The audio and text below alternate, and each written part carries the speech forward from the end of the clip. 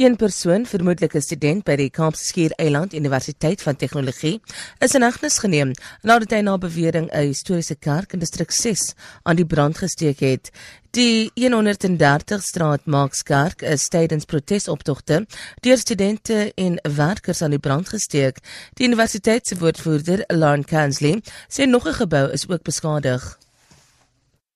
The constant attacks on CPUT infrastructure is distressing, but the despicable actions of setting a church alight must be the most heinous of all attacks we've seen to date. We have reports of at least one arrest so far, and campus security continues to work closely with SAPS to bring more of these criminals to book. Die DA het 'n dringende beroep op president Jacob Zuma gedoen om die nuwe SAIK-raad aan te stel, sodat die openbare uitsaaier weer op koers kan kom.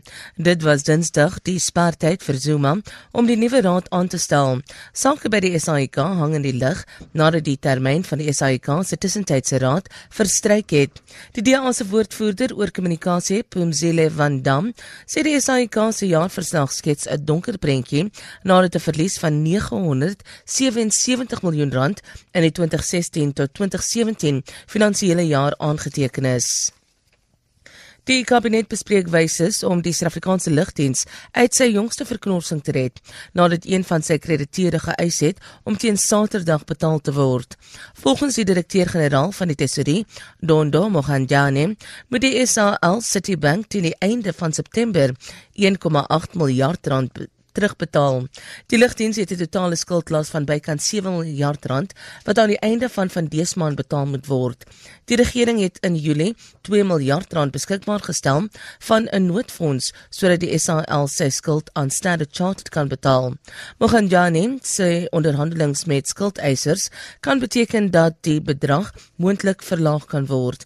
Die SAL het 'n reddingsboei van 13 miljard rand oor die volgende 3 jaar nodig. Die Republikeine in Amerika het 'n plan geformuleer om Amerika se belastingstelsel te hervorm.